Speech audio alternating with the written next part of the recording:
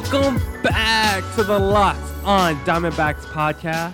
Here, part of the Locked On Podcast Network. You're listening to Miller Thomas, the always wonderful host of this podcast. So please go check out my website, millerthomas24.myportfolio.com. I'm graduating pretty soon from the Walter Cronkite School of Journalism, and I'm going to need a job. So please go check out my website. You can see all my graphics, photos, packages, and articles on there. So go please check that out. Now, for today's show, we got a jam-packed show as always. Today, we're going to be talking about D-backs versus Rockies, the continuation of the series we did yesterday where we did D-backs versus Padres. We're going to just compare the D-backs to every team in the NL West, talk about the offseason, the rotation, the lineup, the bullpen. So you guys are going to want to stay tuned for that. But first, if you want to reach men between the ages of 18 and 44, your company should be sponsoring this podcast. Locked On Diamondbacks to listen to by 98% men and 80% between the ages of 18 and 44. So if you want men in that age range, this is your spot. Plus, our rates are the most reasonable around. Email me at lockedondiamondbacks@gmail.com to find out more. Now, here is my talk with myself and I, me, myself, and I, on who's better, the D-backs or the Colorado Rockies. All right, so breaking down another D-backs versus NL West opponent. This time, it is the Colorado Rockies. We're going to do the same criteria as we did yesterday against the Padres. Look at the offseason moves, look at that lineup, look at that rotation, and look at the bullpen. Now, we are not going to look at the manager. As I said yesterday, managers are very important in the sport of baseball. But I'm focusing more on the players, the product, the guys, actually hitting the ball. I'm not saying the managers aren't important, but we're going to be focusing on the players today. So that was me drinking my water. So who has a better team between the D-backs and the Colorado Rockies? So if we take a look at the offseason moves again, we know what the D-backs did during the offseason. They went out, acquired Starling Marte, didn't give up a ton for him. So that was a good move. Got Madison Bumgarner, 5 years, $85 million, People thought he was going to be worth over $100 million. Or the D-backs weren't going to commit that fifth year. But you know what? They did commit that fifth year because they only got him for 85. So when they heard only 85, they're like, of course, we'll go that fifth year, and we'll poach a Cy Young caliber pitcher from one of our division rivals, the San Francisco Giants. So that was another good move by the D-backs. And they signed a guy like Cole Calhoun, a 30-home run guy. They got Junior Guerrera and Hector Rondon, two middle relievers with some closing experience and even some starting experience as well. So those guys are pretty versatile. So the D-backs had a pretty nice offseason, getting an all-star Gold Glove center fielder, getting a World Series champion and an ace as one of your other acquisitions, and then a solid everyday outfielder and some middle relievers. You've had a good offseason as the D-backs. You've addressed some needs, some areas of weakness, and just overall you acquired some talent, which is just very good. But how about when you compare that to the Rockies? What did the Rockies do? And, when you look, if you just go Google, Rockies offseason moves, they pretty much did nothing. They just stood pat this offseason. And it was such a surprise after coming off back-to-back playoff appearances and then failing to make it in 2019. You thought they were going to maybe do something in the offseason to address those areas of weaknesses that they had last year in 2019. But they did nothing. They let Chad Bettis go. Some of their other free agents were claimed. They pretty much didn't really sign anyone. They didn't really do anything. They let Yonder Alonso become a free agent, Drew Patera become a free agent, and they just really didn't do anything. They signed a bunch of guys to minor league deals. They signed right-hander Jose Mujia to a deal. He's coming off Tommy John in 2019, so they'll give him a chance to compete in camp, but they didn't really give anyone. They signed Trevor Story to an extension. They signed Scott Oberg to an extension. But they didn't actually go out and sign any free agents to major league deals that could help them in 2020. So I think that was a big shock to a lot of Rockies fans because they feel like they had the offense to, maybe make it back in the playoffs in 2020. But their pitching really struggled last year, And from their offseason moves, they didn't address those areas of concern at all. They just stood pat and they said, hey, we'll just trust our guys. Hopefully last year was a fluke and we'll get better in 2020. And we'll see if that happens. But I'm just surprised that the Rockies didn't go out and sign any starters, any bullpen guys, because that was just such a, they were just so porous in that area last year. They couldn't pitch to save their life. And now they're not going to even do anything during the offseason. So I think that was a big surprise. So this one wasn't even a comparison. D-backs won the offseason all the way. Now, this is where this part of the podcast gets fun. I think we start going position by position, looking at which player is better. I think that's when you start having some pretty interesting conversations. So let's do what we did yesterday with the Padres. Go down the position by position, go around the diamond, and see which player is better at each position, the Diamondbacks player or the Colorado Rockies player. So let's start with the catcher position. Okay, so the Rockies catcher is Tony Walters. They actually, I think, just re-signed him to a deal through arbitration. And so Walters, I mean, he was solid last year. He batted .262, but he really didn't give you anything offensively outside of just average production at the plate. He didn't have any power, 1 home run. He had no stolen bases. He had 36 walks in 121 games. So he didn't really do much for you outside of getting you some singles.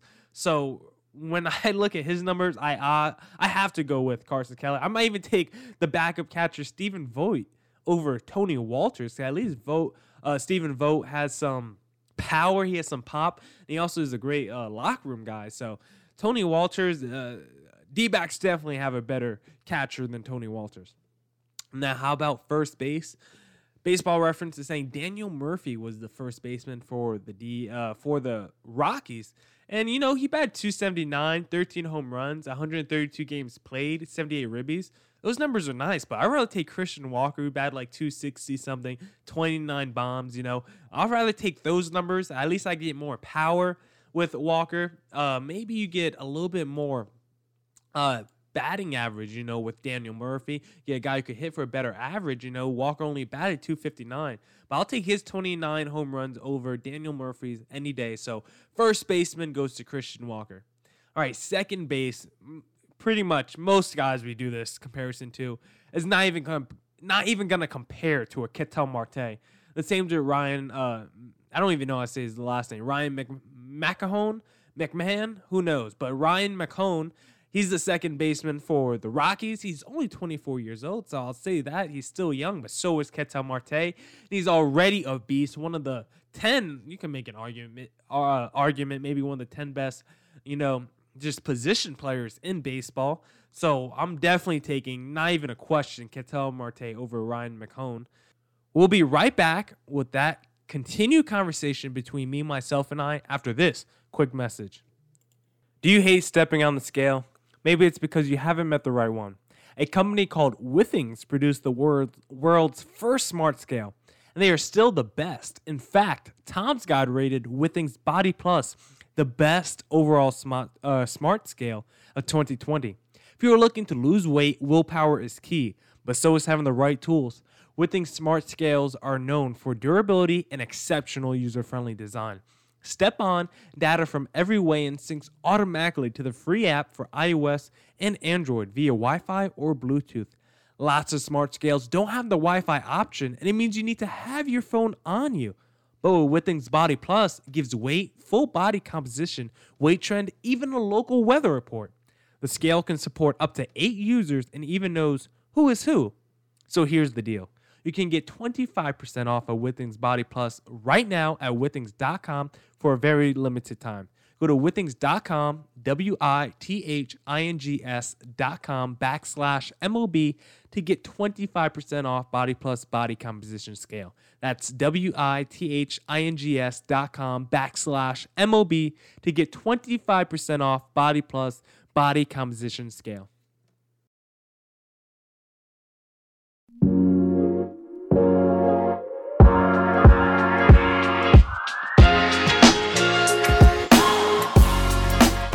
Now here's the rest of that, D-backs versus Rockies debate on who is better.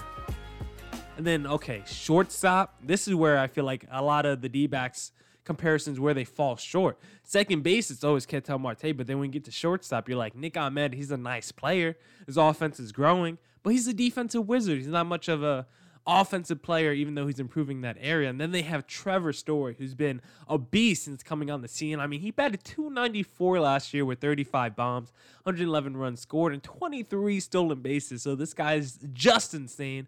I feel like he gets overlooked and overshadowed a lot. So I'll definitely give it to Trevor Story. And then Nolan Arenado, third base. I love Eduardo Escobar, but Nolan Arenado, I think, is actually an underrated player. He's never even won an MVP award in his career, and I think it should be, I think he probably should have, or at least finish higher in some voting some years. And I think he probably will win an MVP award at least one time in his career. And just listen to these numbers from last year. This is a normal. If you go look at Nolan Arenado's numbers from the last 5 years. He's just consistent year in and year out. I mean, here are his 2019 numbers. Batted .315, 41 bombs, 118 ribbies, 102 runs scored, 185 hits. The man is just a beast. So third baseman. I love you, Eduardo Escobar, but it's Nolan Arenado, no doubt. Now, if we look at left field, they had Ramel Tapia in left field, and he batted .270. Well, I did this yesterday. I don't like to go left field, center field, or right fielder. Let's just look at the totality outfielders. So, got Ramel Tapia. He batted .275, 9 home runs, 9 stolen bases, 138 games. So, all right, then. I'd rather take David Peralta than him. And then let's see, Ian Desmond in center field they have. He batted .255 last year, 20 bombs, 65 ribbies. So I think I'm going to take a Starling Marte there. And then right field, man, this one I can't even hate. Charlie Blackmon is just a straight-up stud. Batted .314 last year, 32 bombs, 86 ribbies. He's been a stud year in and year out. So I'll take him over Cole Calhoun. So if I look at it, catcher, Diamondbacks. First base, Diamondbacks. Second base, Diamondbacks. Left field, Diamondbacks. And then center field, Diamondbacks. So that's 5 of the 4 starting spots in your lineup that I'm going with a Diamondbacks player. Or 5 of the 4, because if you count the pitcher too as a hitter in the NL. So it's really, of the position players, it's 5 of the 8 spots. So that's clearly advantage D-backs, but I would say the Rockies might have the 3 best players in the series. I love Ketel Marte. He's right in that conversation. But I wouldn't put him on Nolan Arenado's level. I'm not even sure if he's on Blackmon's level just yet. I mean, I think they're right in the same tier. And then Trevor Story's in that tier as well. So the 3 of the top 4 players are definitely on the Rockies, but all the other talent, I think, drops off significantly. That's where the D-backs come in to have a real advantage over the Rockies. So off-season D-backs and starting lineup D-backs. Now, how about the rotation? This is what has to make Rockies fans frustrating, that they didn't address the pitching. Rockies pitching last year is just horrendous. As a team, they had a 5.56 ERA as a team. And listen to this ERA, their ERA from their starters. Oh, actually, I thought Baseball Reference was going to show it for me as a team, but I'll go down the list. Their first starter, Jermaine Marquez, 4.76 ERA. John Gray, 3.84, so that's not bad. But Antonio Santazilia, I can't even pronounce that name, but Antonio had a 6.71 ERA. Kyle Freeland, a 6.73 ERA. Peter Lambert, a 7.25. Now, Jeff Hoffman, 6.56. That is just awful. Yes, those are 6 starting pitchers, but those were their main starters last year. They each got 15 starts or more. And they were just horrendous throughout the year. You only had one guy have below a 4.75 ERA, and only 2 guys below a 6.5 ERA in your starting pitching. So right there, you're not going to win any games if you just can't get the guys out at the plate. Those numbers are awful. I think it's one of the reasons why so many Rocky fans are going to be discontent with not addressing any of these weaknesses during the offseason. Now, one thing that the silver lining for these Rockies pitchers is that they're pretty young. And they're coming off seasons where, 2018 wasn't too bad for them. Jermaine Marquez, he's 24. He had a good 2018 season. Kyle Freeland, he's 26. He had a good 2018 season. Peter Lambert was a rookie last year. He's 22 years old. Antonio's 24 years old. Jeff Hoffman's 26. John Gray's 27. So everyone you have is under 29 in their prime or going to be entering it soon. So I think that would be the silver lining. But when I compare that starting rotation to the D-backs, I mean, Zach Gallen might be the best pitcher on the Rockies. He might be their ace if we put him on that team. So you got me, Madison Bumgarner, Gallen, I just said, Luke Weaver. Yeah, I'll take a Merrill Kelly over a lot of the way their pitchers pitched last year. Even maybe a Mike Leake as a starter over some of the ways their pitchers performed last season. So starting pitching, definitely no doubt the D-backs won that one. Now, how about the bullpen? This is where usually most teams get the advantage on the D-backs, but not the Rockies. This was another. Again, why didn't they go out and get any relief pitchers? Wade Davis as their closer, and I don't know how many save opportunities. He had 15 saves on the year in 42 innings. But listen to this ERA by Wade Davis. 8.65. Oh my goodness.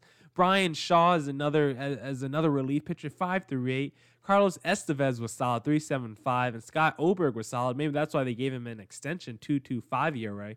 But Jairo Diaz, 4.53. Then you go down the list. Chad Bettis, 6.08. Chichi Gonzalez, 5.29. Jake McGee, 4.35. Yancey Alamante, 5.56. You know, Jesus Tanaka, 4.75. You know, those are their middle relief pitchers, and they just did not perform well last year. So when your starting pitching can't do well, you at least hope, hey, get us through 5 innings. We could get it to the bullpen, you know. The Yankees kind of had that model a few seasons ago where they're like, if our starting pitching can go 5, maybe 6, we'll just give it to the bullpen, and they'll close it out 7, 8, 9 when they had like a Betances and an Andrew Miller.